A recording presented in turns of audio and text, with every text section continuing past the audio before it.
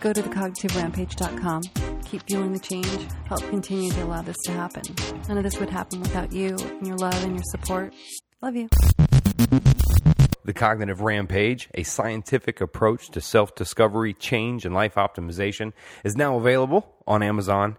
What I do in the book is I fuse the latest research from the cognitive, behavioral, social, environmental, and biological sciences. It's not just motivational fluff and wordplay. Now, I do talk about my own story, so there's some kind of inspiration in there, but I'm not just spinning words and hyping you up with motivational fluff. Whether you need a life change, simply enjoy self-exploration and optimization, want to discover new hidden passions, or reduce the life-altering effects of toil, anxiety, depression, all of those issues, this book is for you. This book is not a cookie-cutter method of steps to follow. You'll customize the scientific framework with your own personal beliefs to build your authentic change. That way you assimilate it faster. It's not just copying my beliefs and telling you step one, step two. These will come from your beliefs as how you extend and build the foundation upon this framework. You'll use this framework throughout your whole life, through every change, and through every age. These are not empty words of motivational spin. This book is an experience. The Cognitive Rampage is based in science and is built from your beliefs. It's a path to help you unleash your desired change. You can apply this method on your own with no harmful side effects. Welcome to Cognitive Rampage Podcast. Hope you're taking care of you. Hope you're living your Cognitive Rampage.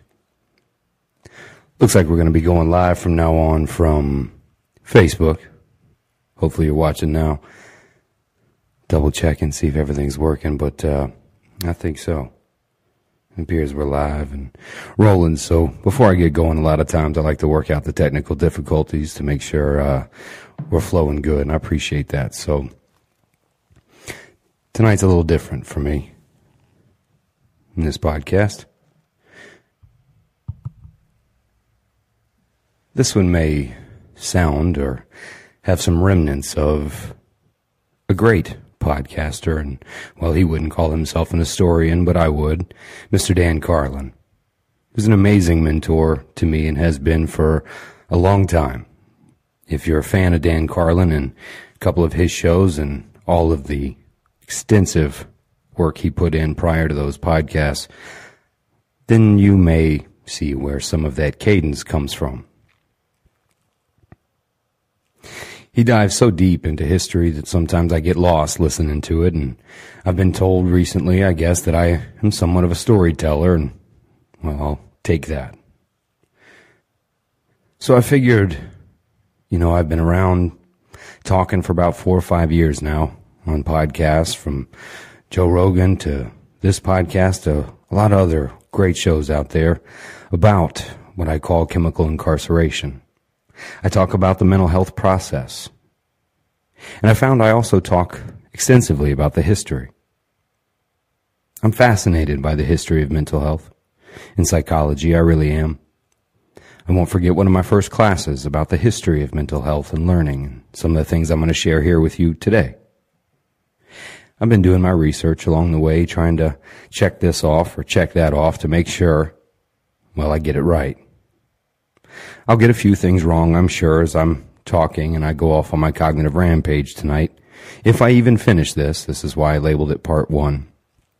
But hopefully you can fact check me and look up some things. But the truth is I'm not Dan Carlin, and the truth is I tend to freestyle what I do. And I pull some research and things and, well, make a story out of it, really. And tonight I guess I'm going to tell you the story of the history of mental health. Now, the history of mental health is a young one. I labeled this one From Deinstitutionalization to Chemical Incarceration. If you're a fan of the Cognitive Rampage or you've been listening since, I've talked and coined this term, chemical incarceration. Now, it's a loose term that can be subjectively skewed many ways, but for the most part, what I'm referring to is the front line of treatment for mental health as being, well, pill form. Sure, we talk about diet and exercise and these things, but for the most part, let's face it, pills is what you receive when you go to the doctor. And it doesn't matter if that doctor is a PhD, a PsyD, or a physician. You see, before I get into the history, I'm going to bring you some of the present in what's happening. I labeled the first topic of this as psychologists are falling to the dark side. And I get it, and I know why. You see, psychologists now are pushing, and a lot of places have the right to prescribe narcotics and are trying to get that and believe they should. Well, I understand that some pills and certain things work, and they're okay. There's outliers to these things, but I've listened to a few psychologists on a few podcasts talk about how and why psychologists should be the ones prescribing. And, well, I would happen to agree with you, truthfully. See, I have a problem with physicians prescribing mental health medication. I claim that, well, they're practicing outside of their scope of practice. They don't have psychology courses. They sure enough don't do a full biopsychosocial intake. They talk to you for a few minutes, encourage you to get counseling, and then write you a prescription for Zoloft or Paxil or, well, pick one. This is the front line of treatment. So, as I've listened to psychologists make the case that they should too be prescribing, I too say, well, I would agree. The most trained and extensive, I would agree. See, the problem is it's not like the physicians are going to stop prescribing either. So what really becomes a psychologist prescribing is, well, another person prescribing or over-prescribing. Now, I get it. More than likely, you'll be more lenient than MDs will be, than many psychiatrists. This is the claim, right? So, believe you say. We won't prescribe as quickly. Believe you say. We won't abuse the system. We trusted our physicians, and, well, they're cornered too, but this isn't about their sob story.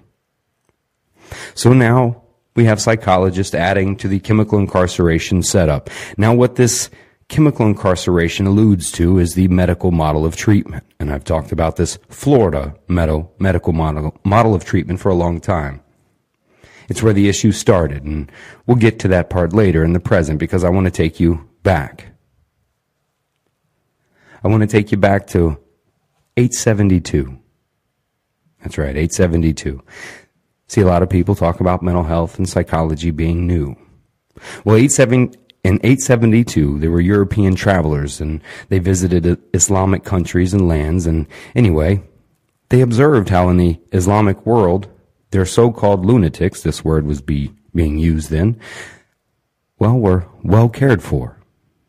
They weren't discarded and thrown to the side, and these Europeans wrote about how in wonderment and awe they were of how this was happening.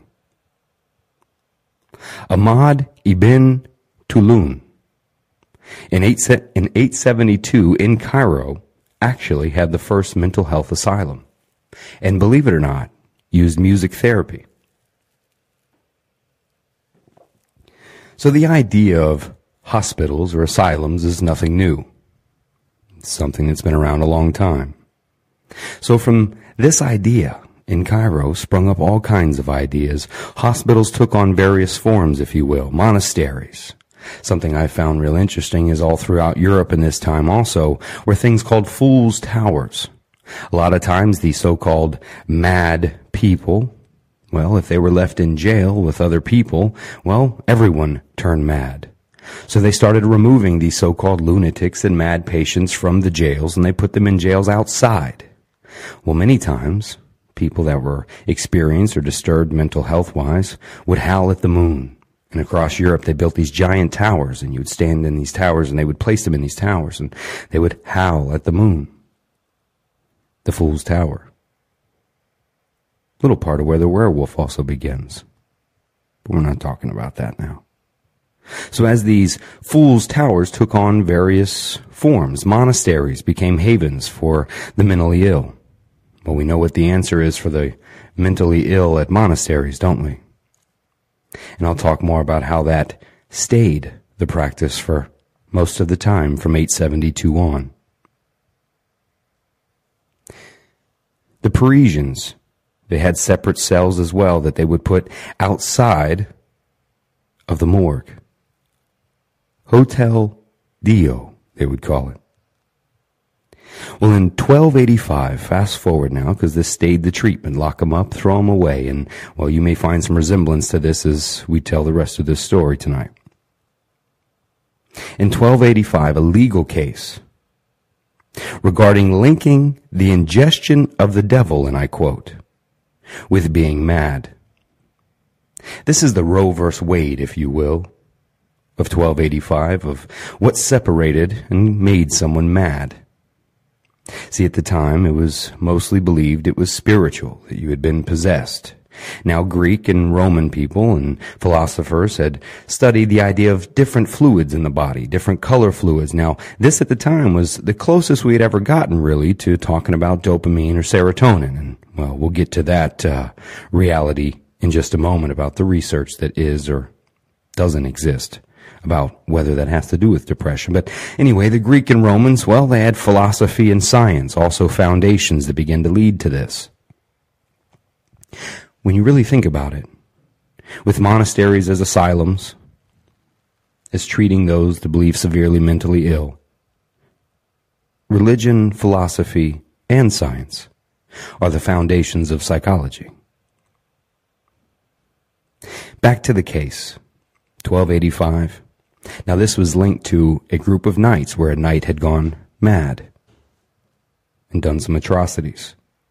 This legal case was tried, and by the end, they had believed that, well, this knight had simply ingested the devil. This lays the foundation of what treatment, if you want to call it that, is then provided for those lunatics, for the mad, for the insane. Believe it or not, this stays the treatment to about the 1600s, and you start to see the asylum show up. Now, where you get all these nightmares and horror stories and the idea of the crazy house and padded rooms, well, these are true stories. This happened to people. As asylums grew, so did the mistreatment. More and more people were dropped off at asylums. Well, and most were not even mentally ill. Many just simply could not make it in society, could not live up to the standards, or were burdens to family members, and many times were dropped off. And these asylums were funded by governments. A giant burden to governments, but at the time, all of this was then removed. You didn't see ideas of depression, madness, as all you heard.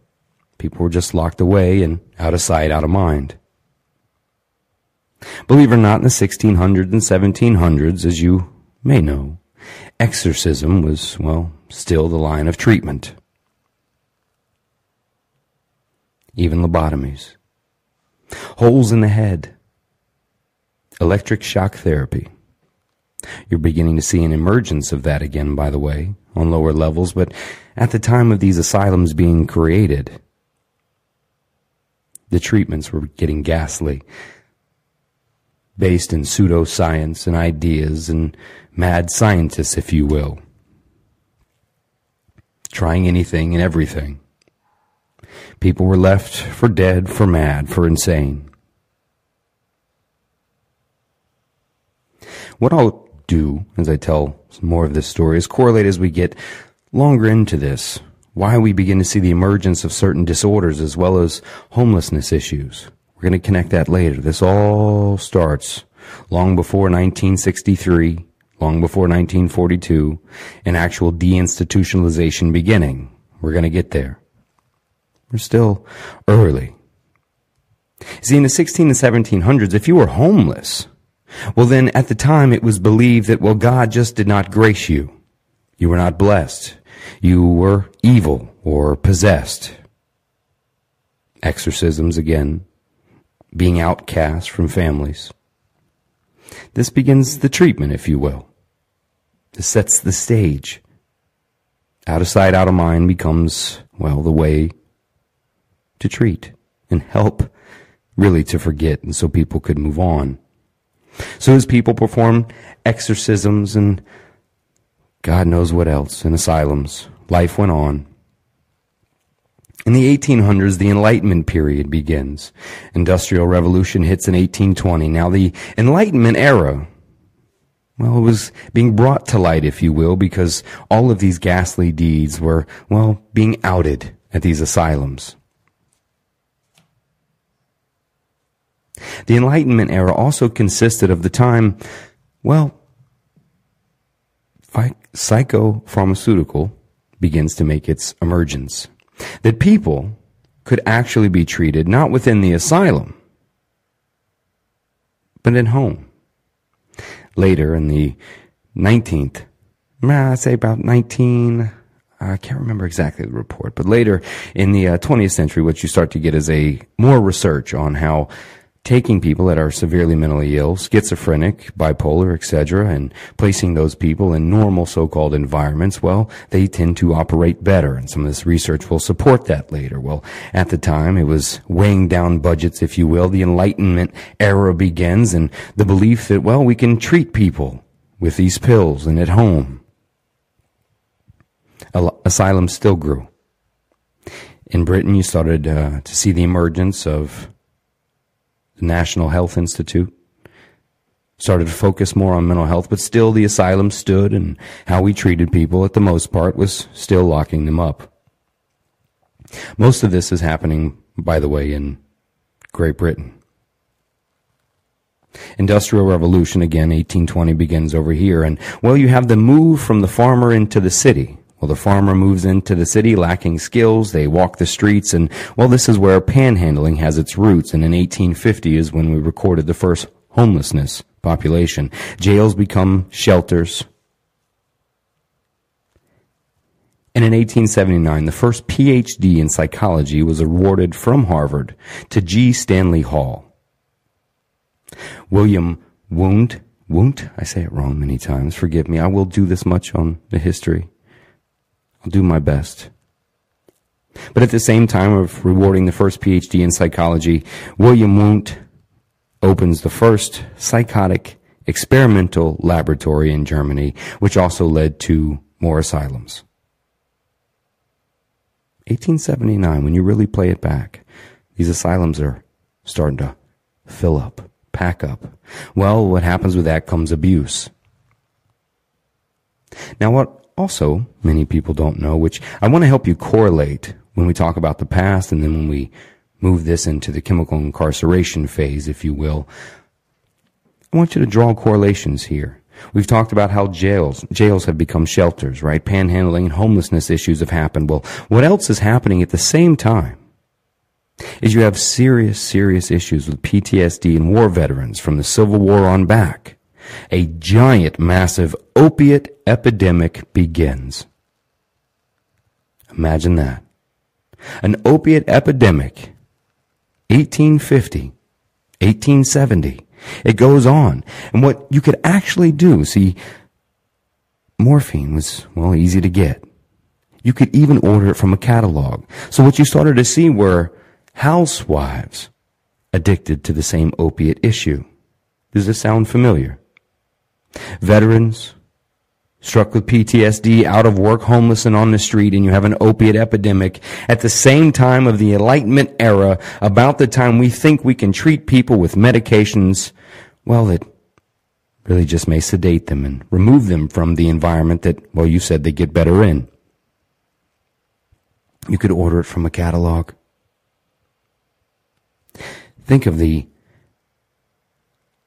PTSD from the issues, from the types of wars that we were going through at the time. How it's all connected. Where treatment really starts to pick up. Where it actually becomes treatment, or where it becomes abandonment. Asylums heavily became abandonment. A quick side note. There is a asylum here in Pine Hills where I was born called Sunnyland. And as a kid, we used to sneak in there because it had been closed down for many decades, and we'd sneak in, and I have to tell you, it was one of the eeriest places I had ever been in. Some of these asylums in Europe were monstrosities. They were giant Victorian places and corridors longer than you could even see. Creepy places where you could get lost. You could even walk around the whole grounds. You would just disappear, and it was a locked door facility. There's no leaving. Once dropped off, you were, well, locked in. And there's all kinds of stories out there from old nurse techs that used to work in there. psychiatry assistants, even psychiatrists that are talking about what it was really like back then. So this proceeds. It continues. We continue to treat and dose people with medications. Asylums are still filling up. We're recognizing it more now, but they're still filling up. The atrocities are being revealed. The medications start to put people in sedated places, flat affects. One of the treatments that was even admitted back then was called a penicillin coma treatment. And many times they would just fill the patient up with penicillin till the blood sugar would drop and, well, induce the coma, and this was believed to be good for the brain. A couple hundred people died until they realized that doesn't work. You see, I have to talk about how nasty these asylums really were. Because as I talk about the treatment that we provide now, the front line of treatment,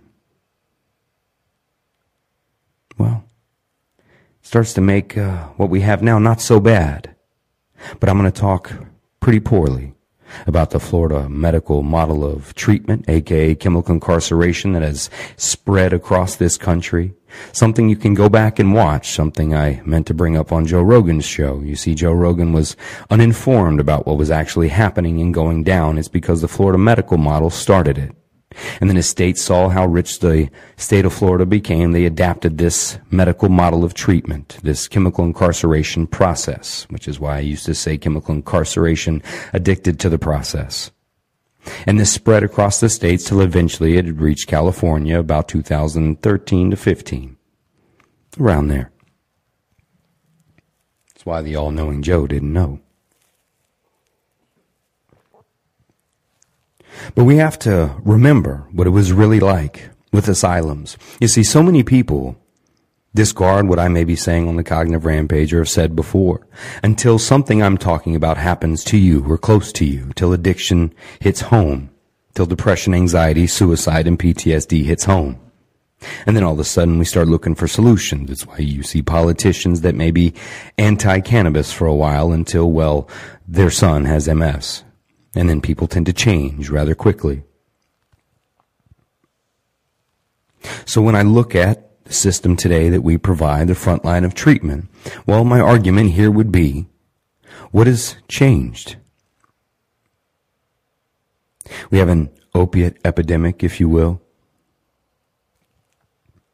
Kids are opening the medicine cabinets now and finding themselves addicted and in and out of rehabs for a lifetime, convinced they have a disease.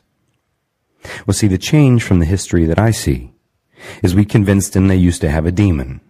Well, that wasn't their fault either, I guess. We had veterans home where they had just fought a war on their own land, killing family members. This is just 1850 people. See, the question you may ask yourself or ask me as this podcast goes on is, well, what do we do with them? And what I meant by when it hit home or hits home for you is, well, you will ask that question, what do I do? You'll reach out to a friend. You'll call your doctor, maybe your counselor. What do I do? And the ultimate answer becomes what? Lock them away for 30 to 60 days or whatever the insurance will pay for. Seems eerily similar to asylums, just on a short, financed stunt. But they typically come back. You see, in asylums back then, well, they typically never left.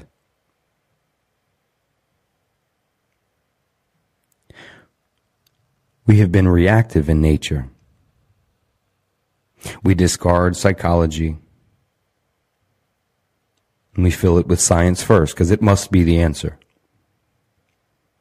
Well, they've been drilling holes in heads and shocking the hell out of brains for a long time. They've been feeding people pills on the front line for a long time. So play it forward from 1850 on. This becomes how we treat people. Eventually, there are some bright spots along the way that start to link it to some more medical causes, hopefully. And mind you, get deep on the research that suggests that dopamine and serotonin has been proven to be linked to depression and other things. Perhaps another lobotomy over time, or a slower one. So it moves forward all the way, 1920s. More issues happen, more wars come, more PTSD, more opiate issues, and more inventions of psychotropic medications than you'd ever seen. Made a candy store look weak. It all just poured down. Then it started to get political eventually, around 1943. Till it winds up being Mr. JFK, right? That's who it was. Way back. It sounds good though, right? This is the conundrum that I think he found himself in, right? We know the issues associated with asylums, what's happening. Some minor research has been presented that, well, they fare better in a natural environment as opposed to locked up. Now, some asylums along the way did take heed to some of that research early. About 1920 or so, they start changing the look of asylums. They actually put up pictures, create activities, because a life in an asylum was, well, rather dull until then. So they took some of that research and tried to apply it to the inside of these asylums. Well, JFK decides to say, hey, these are bad places, right? We got to save the people. Mind you, it also happened to be a gigantic financial burden to the government at the same time. So the plan is then to deinstitutionalize. This means let people go. Open the doors and, well, let them walk out. Sounds insane, doesn't it? Because for the most part, it really is. It's amazing the number of patients that were just released, severely psychotic patients. Let go based on the idea that they, well, could be taken better care of at home. Now, this is where it entwines with the future for me, because I too adhere to this idea of treating the person at home within their real environment, with which they live in. But there are those that cannot be treated. At least not presently. So as we release people, you start to see a rise. You start to see a rise in homelessness, violence, and many other things. In 1955, the number peaked to 558,000 patients. Just below 1% of the population. If that percentage of population were institutionalized today, that would be 750,000 mentally ill people were released. That's more than the population of Baltimore and San Francisco. Between 1955 and 1994, roughly 487,000 mentally ill patients were discharged from state hospitals. That lowered the number to only 72,000 patients. States closed most of their hospitals. That permanently reduced availability of long-term inpatient facilities. By 2010, there were 43,000 psychiatric beds available. That's it. This equates to about 14 beds per 100,000 people. This was the same ratio as it was in 1850.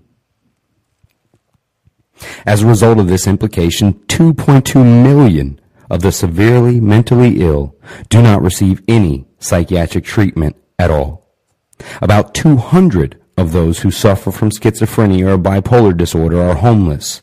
That's 1/3 of the total homeless population. Think about that. 1 in 3 people that you see homeless are severely mentally ill, forgotten, abandoned, left on the side.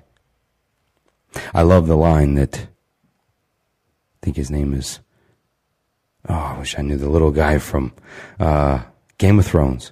And he walks by the princess and she looks down and kind of scaws at a homeless person, and he stops and he says, the reason that we look down upon those people and try to ignore them is because they remind us of who we really are. Beneath the perfume, beneath the clothes, it's who we really are. That line really puts that in perspective if, well, mental health has hit home for you. About 200,000 of those who suffer from schizophrenia or bipolar disorder are homeless. I wanted to repeat that. 1 in 3. 10% are veterans who suffer from post-traumatic stress disorder or other related mental health issues. More than 300,000 are in jails or prisons. This means 16% of all inmates are severely mentally ill. There were about 100,000 psychiatric beds in both public and private hospitals. That means there are more than 3 times as many seriously mental ill people in jails and prisons than hospitals. Now, as I agree with history of asylums and their torture of people, I would agree, but what's happened now, without the intake, without the care or concern of those that seriously are severely mentally ill, there was more involved with deinstitutionalization. 3 social and scientific changes occurred that caused the deinstitutionalization. First, the development of psychiatric drugs, as I mentioned before, to treat many of the symptoms of mental illness. These included clozapine. They were actually using, like I said before, penicillin. Second, society accepted that mentally ill needed to be treated instead of locked away. Now, this is something I can agree with, right? So at the time, if I'm alive and it's happening, I'm going, yes, I would agree with this. Now I look at this now. And what we have now, what people are left with, they're left with the pills in their same environment. Third, federal funding, such as Medicaid and Medicare, went toward community mental health centers instead of mental hospitals. Now, this sounds good on paper. Now, just like I said on Rogan's Place, as the asylums closed down, the pill mills got closed down, but they kept the white coat on, and they moved into dual diagnostic facilities. That's where you go with an addiction issue that's also comorbid with a mental health issue. That's where they snuck into, if you will. That's what I talked about extensively on Joe Rogan, is that little ripoff. So the brief history rundown is 1946, Congress passed the National Mental Health Act. It created the National Institute of Mental Health in 1949. The institute researched ways to treat mental health in the community. This is where the research came from that eventually, well, caused the deinstitutionalization. The Food and Drug Administration approved many antipsychotic medications. This became the front line of treatment. So even through deinstitutionalization, you can realize that, well, when I say chemical incarceration is the front line of treatment, is because we greet people with the front line of treatment with pills and chemicals. The only other treatments at the time, again, we spoke about, were the electric shock therapy. You're seeing that actually rise now. At the University of Florida, there was some research done on electromagnetic therapy and depression mixed with small shocks and jolts to the brain. But what they were finding is they would find a statistical reasonable change or influence or help with the shock therapy, but the issue is it doesn't last. It would be a matter of a couple weeks or months, and repetitive shocks to the brain, well, we don't want to do that. 1955, the number of patients in public mental health hospitals reached a record of 558,000. They suffer from schizophrenia, bipolar disorder, and severe depression.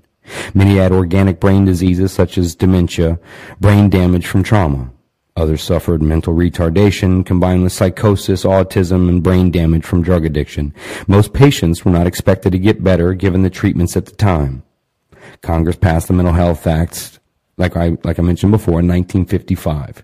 It established a joint commission of mental health illness and health to evaluate the nation's mental health situation. 1961, the commission published its findings in the Action for Mental Health. It recommended that community health centers be set up to treat those with less severe mental illness. Its research estimated that 20% of the population suffered a form of mental illness and distress. 20% of 350 million today. Recognition and prevention of major mental and substance use disorders became a focus. I would totally disagree. It became a focus of how we can continue to treat it with pills. Abuses about mental health hospitals in 1962 again became to get pretty public, as I mentioned before. And in 1963, JFK signed the Community Mental Health Centers Construction Act and provided federal funding to create community-based mental health facilities that would provide prevention, early treatment, and ongoing care. The goal was to build one per every 125,000 to 250,000 people. Too many centers would allow patients to remain close to their families and integrated and help reintegrate into society. But it ignored statistics that showed 75% of those in hospitals had no families. So remember, these are the forgotten, the abandoned, those that have been cast aside already. So what we're showing is community mental health is good when a support system is present. 75% of people going through that have no support system. I would venture to say that's about the same amount of people today experiencing in and out of rehabs or caught in chemical incarceration is lacking that support on the back end. See, it sounds good, right? Sounds to me like a societal sickness more than anything. In 1975, you may remember the movie The One That Flew Over the Cuckoo's Nest, right? Mr. Jack Nicholson. That movie came out and actually hurt the idea of asylums or lockdown facilities, and this was about the end of it. Only 615 community health centers had been built. This was less than half of what was needed that served the 1.9 million patients before JFK let them out. So they began to dump more money and more money into it. The system, fell apart. Now, with almost 2 million people that used to be in asylums now, are left in the cold. 75% of those have no family to go to, nowhere to be. These are the people you see on the street. These are the homeless that you may, put your nose down at, when I've already told you 1 in 3 of those have a mental illness that they can't do much about, even today. In 1981, the year I was born, by the way, President Reagan repealed the act through the Budget Reconciliation Act of 1981. It shifted funding to the state through block grants. The grant process meant that community mental health centers competed with other public needs. Programs like housing, food banks, and economic development often won the federal funds instead. In 1990, the Food and Drug Administration approved 123 new prescription medications, most of which were geared to treat schizophrenia and bipolar. That strengthened the prejudice against hospitalization of the mentally ill. Again, I don't want to get too far here to say that I'm a fan of asylums and locking people away, because the first thing that you're going to have is the, image of the asylum, right? The horror story. But these can be managed differently. But again, it's not the real environment. There is research that shows that environment helps acclimate those. Connection, you're seeing more nowadays. In 2004, now you went from 1990 to 2004, nothing had pretty much changed. Studies suggest that approximately 16% of prison and jail inmates, or roughly 320,000 people, were seriously mentally ill. That year, there were about 100,000 psychiatric beds in public and private hospitals. In other words, 3 times as many mentally ill people were in jail than in hospitals.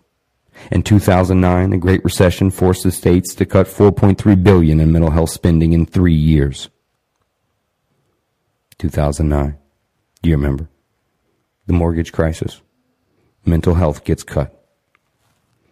2010, the Affordable Care Act, mandated that insurance companies must cover mental health care as one of the 10 essential benefits. That included a treatment for alcohol and drug and other substance abuse and addiction. Patient copays could be as high as $40 a session. The number of therapist visits could be limited. This is when insurance took control of treatment and doctors lost their control. Counselors lost their control. Deinstitutionalization certainly gave rights to the mentally challenged. gave notice to those that had been forgotten in the horror stories that most of us will never hear. The levels of care back then were horrendous. I will tell you that the level of care in dual diagnosis facilities is horrendous. Some are okay, but for the most part you have bed bugs, a trashy staff. I've seen some sick things. Or what happens to many of those that go into the helping field is they become angry. They begin to hate. Actually, there was a old psychiatrist that quoted and was mean to his patients and said, well, if you live among trash, you eventually become trash. I noticed that as a counselor. Many seasoned counselors had turned bitter and become jaded and hated those they had signed up to help. And frankly, in such a broken system, it's hard not to. And you see people that do take advantage of those systems. So it's hard to say. Deinstitutionalization helped, right? Got people out of those places, but it put them on the street. That's why you have homelessness issues now. Because what do you do with the 70% that have no support and the 1 in 3? This is why I say that chemical incarceration quickly leads to incarceration. Just the second to last stop on the process of treatment. The last stop is death, by the way, after they've taken all your money. You've got loans and second mortgage on the house. Still trying to save yourself, your kid, your wife. An addiction, wondering, well, I went to the doctor and they told me in the pills. And they keep flowing. Almost 60% of the United States takes a pill in the morning and a pill at night, and I'm not talking about supplements or naturally organic things. We are a medicated society. We have been a medicated society for many decades.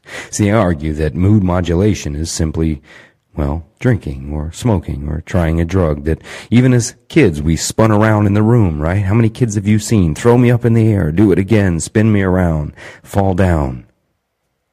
They're simply wanting to modulate their mood, change their perception of the world.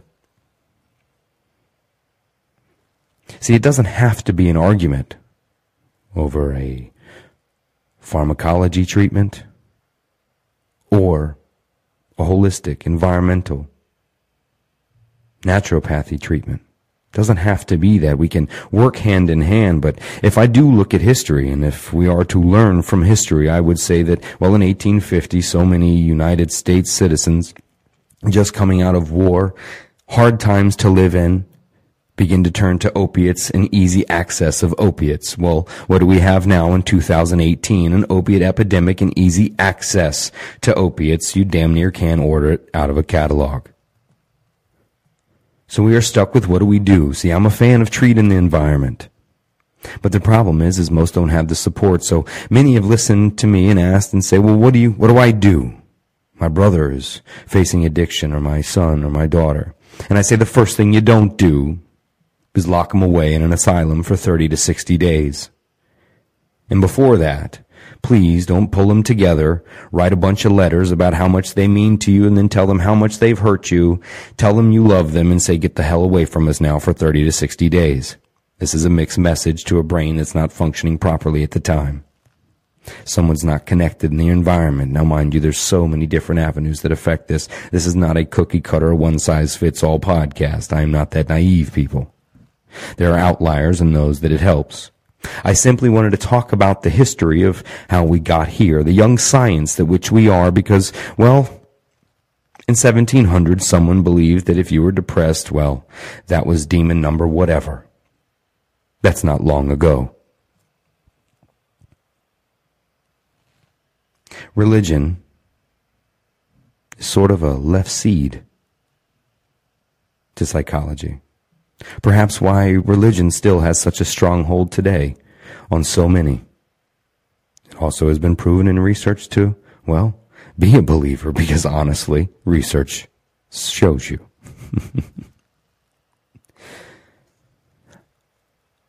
I'm going to be telling a lot more about the history of mental health, because the more I think we can understand where it came from, how it got here, well, I think we can understand why we're choosing newer paths these days and why so many are screaming for different avenues like decriminalization of cannabis and use of psychedelics. I'm for that. Open the floodgates. But we have to learn from history. We cannot simply call the mentally ill weak, unplugged, and forget them.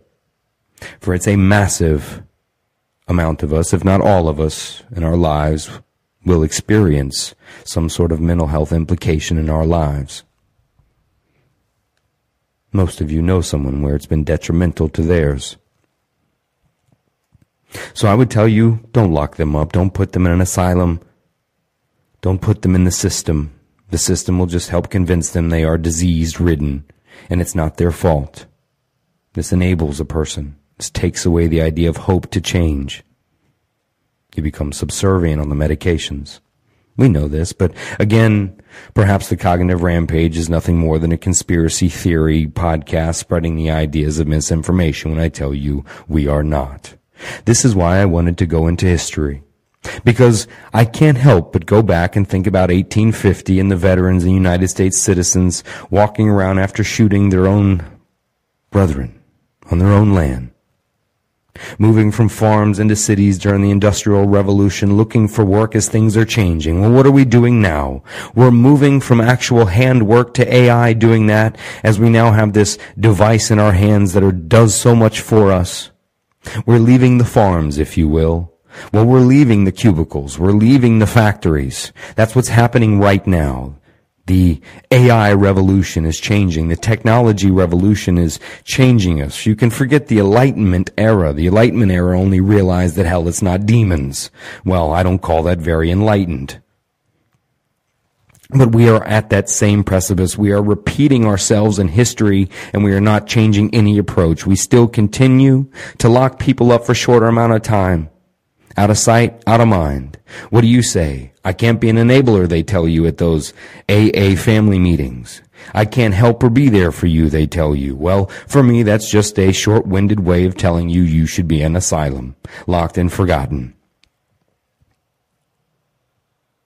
We are repeating ourselves. The war veterans addicted to opiates, the housewives addicted to opiates. PTSD.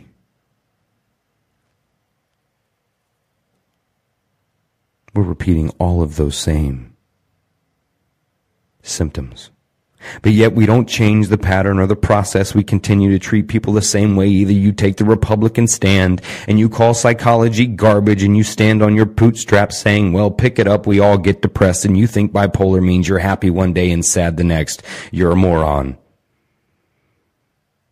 Then we have the left side saying, take care of it and pay everybody. Make sure everyone's okay, and hey, if we got the excess, I think we could if someone can't help themselves, but we can't enable people. There is not simply black and white. There is gray area, and when we come to mental health, most of this is the gray area, and there's about 450 shades.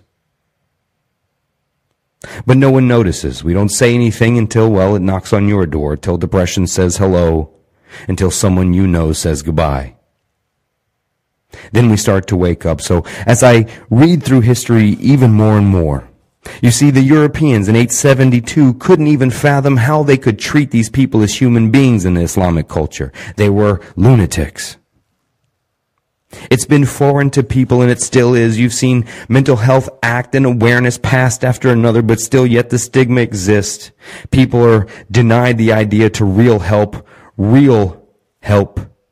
Instead, we are hit with the bait and switch. You got a disease. Take these pills. Get used to it for life.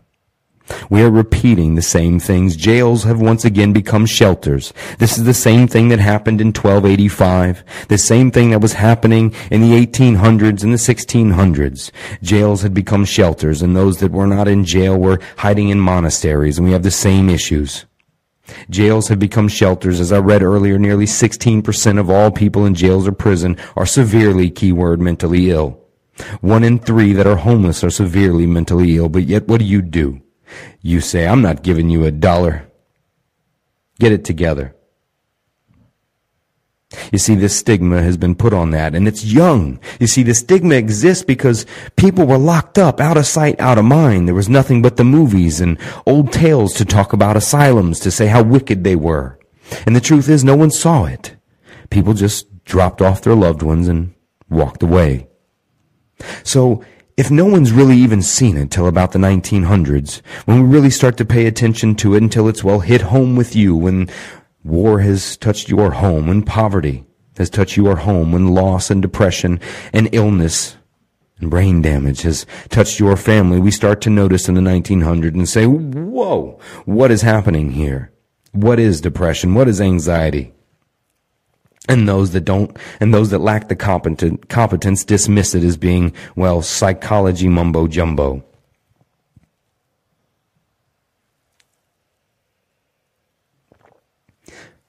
As we reveal history, I think we reveal the path that we're on. See, I think many times we are living our lives, our generation. We don't really understand what path that we're on until really it's over, and the generation that comes after us will be the generation, well, naming us. But if we can pause for a minute and look back and learn from history, see where we are. Forget the fighting, forget the abandoning, forget the magic pill that may show up one day, because it's not here now. I commend those that are working on ways to try to find that. Although my mama told me if something's too good to be true, it probably is. We can learn from history. We can make different decisions and changes. It's new to many people, these ideas of mental disturbances. And I would tell you that perhaps it's not the individual, but yet it's the society that's sick. And if this society continues to repeat itself in this cycle, well, then I may just wage my bets that I'm correct. That perhaps the society is sick, and the individuals are merely the symptoms of a sick society. The history that we create today and tomorrow and last week will be the history that, well, echoes at least for a generation or so about what we did about mental health awareness. The duality that we have versus preventative and reactive care. Well, those bank accounts don't even stack up close. Trillions are made on reactive health care. Millions of lives are lost on reactive health care. Millions more are trapped in the chemical incarceration web in the process we call the mental health system today. It's almost been broken since the day we built it. It was built on the foundations of those people are mad and lunatics and crazy and they have demons and should be locked away. We didn't even try to understand them. And do we really now? The truth is we really have to understand ourselves, and even then, you will not arrive to a place of full understanding. I made that word up. But if we don't change and get off this path, we will derail this train. You see, we can get deeper into the conspiracies and political choices that physicians' unions decided to do in the 1970s and pull together and start making some changes. One of those changes that needed to take place was, at the time, a physician could not prescribe a narcotic to get someone off of a narcotic. It seems rather logical to me. Well, at the time, the physicians' union was looking for a state to control. The population of Florida, the demographic of the population of Florida seemed to match those to where there's a lot of doctors here. This made the physician union strong here in the state of Florida over time. Matter of fact, they don't even get along with their nurses. The nurses' union and the physician unions fight like crazy. Nurse practitioners want the right to prescribe and do other things, just like psychologists. Great, that's what we need. More people writing more narcotics saying they won't be the ones to abuse the system, sure. And really, the doctors don't want that to happen because it takes money out of their pockets. Took them about 30 years, and they changed the law in the state of Florida that you could prescribe a narcotic to get someone off a narcotic. And, well, you all know the pill mill story. Pill mills popped up left and right. Pain centers and pain specialists. Pain, pain, pain. As if you're supposed to walk around in life and feel nothing. We are an evolving species. You could work on your biomechanics, but that's another story. So as they changed that and the pill mills popped up, addiction, well, you see it. The epidemic starts, but yet the state of Florida is making trillions of dollars, treating patients on Medicare and Medicaid with this process of treatment that I call chemical incarceration, which is get you off their pills, off your pills, put you on theirs. But see, those copays eventually add up to get expensive. Well, that's why heroin got real cheap. Get a bag, $20, no problem. And see, the real problem is not the idea of Suboxone and trading out these harm reduction drugs, as I talked about pretty stiffly. You see, most of the overdose deaths come from mixing drugs, where someone either is on another or mixes it with something like fentanyl, or is on Suboxone and says fucking tries to go for it anyway and crosses over. A lot of issues happen, and most of the ODs, the majority, are mixing, not from just taking.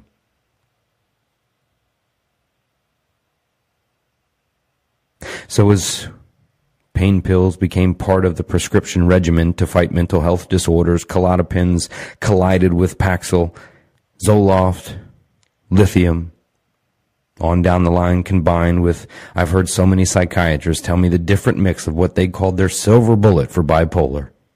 Still guessing. We know so little of the brain, but yet we brag about medications that affect the brain. Arrogantly, we march forward, screaming science must be the answer. I'm not saying it's not, but the illusion of your physician treating you with a pill to help you with depression sounds good, doesn't it? And we've bought into the magic pill society. I've been asked numerous times in recovery, what's the pill for alcoholism? We've been trained and converted to believe that that's what help means.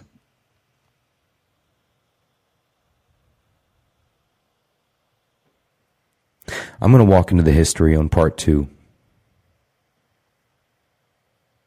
of the present day, of how the Florida medical model of treatment and the physicians union and the insurance companies devised a plan and a way to soak up millions and millions of dollars, taxpayers' dollars that is, and create customers for life.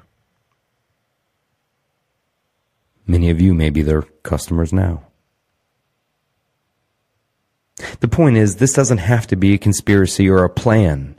It doesn't have to be proven that this was set out to be some certain way. The point is, it is this way. And hopefully as we continue and venture further on this cognitive rampage, now into episode 201, we'll learn some more about the history of what mental health really means. Where it came from. We're going to bring up more names. A lot of guys and girls I left out of this history adventure of walking through, but I wanted to give you a snapshot of how young this field really is and why there's so many disconnects, why so many, well, ignore it, brush it off until it hits home. You may know why we cycle, why the opiate epidemic is nothing new. Shell shock and PTSD now are nothing new.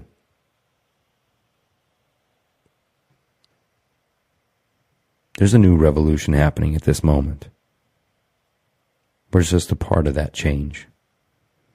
Most of us won't even get to see what that change is, but we need to make change now in mental health. It can't be a talking point. Mental health and dumping dollars into a broken system can no longer be politician talking points. Talking points don't change history, and they won't change our future.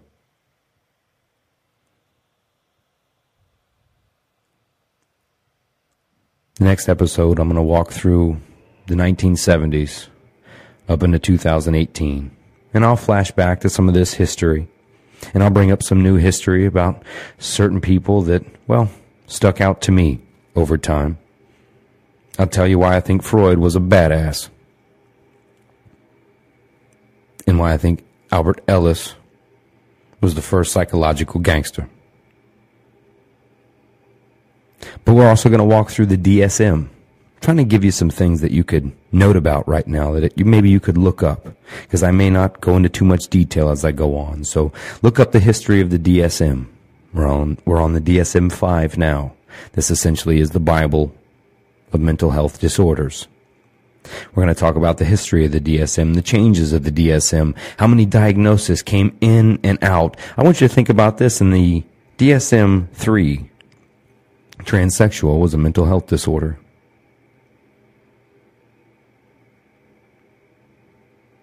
It changes, and society has influence over what we call mental health. The last thought I want you to ponder before we leave this walk down memory lane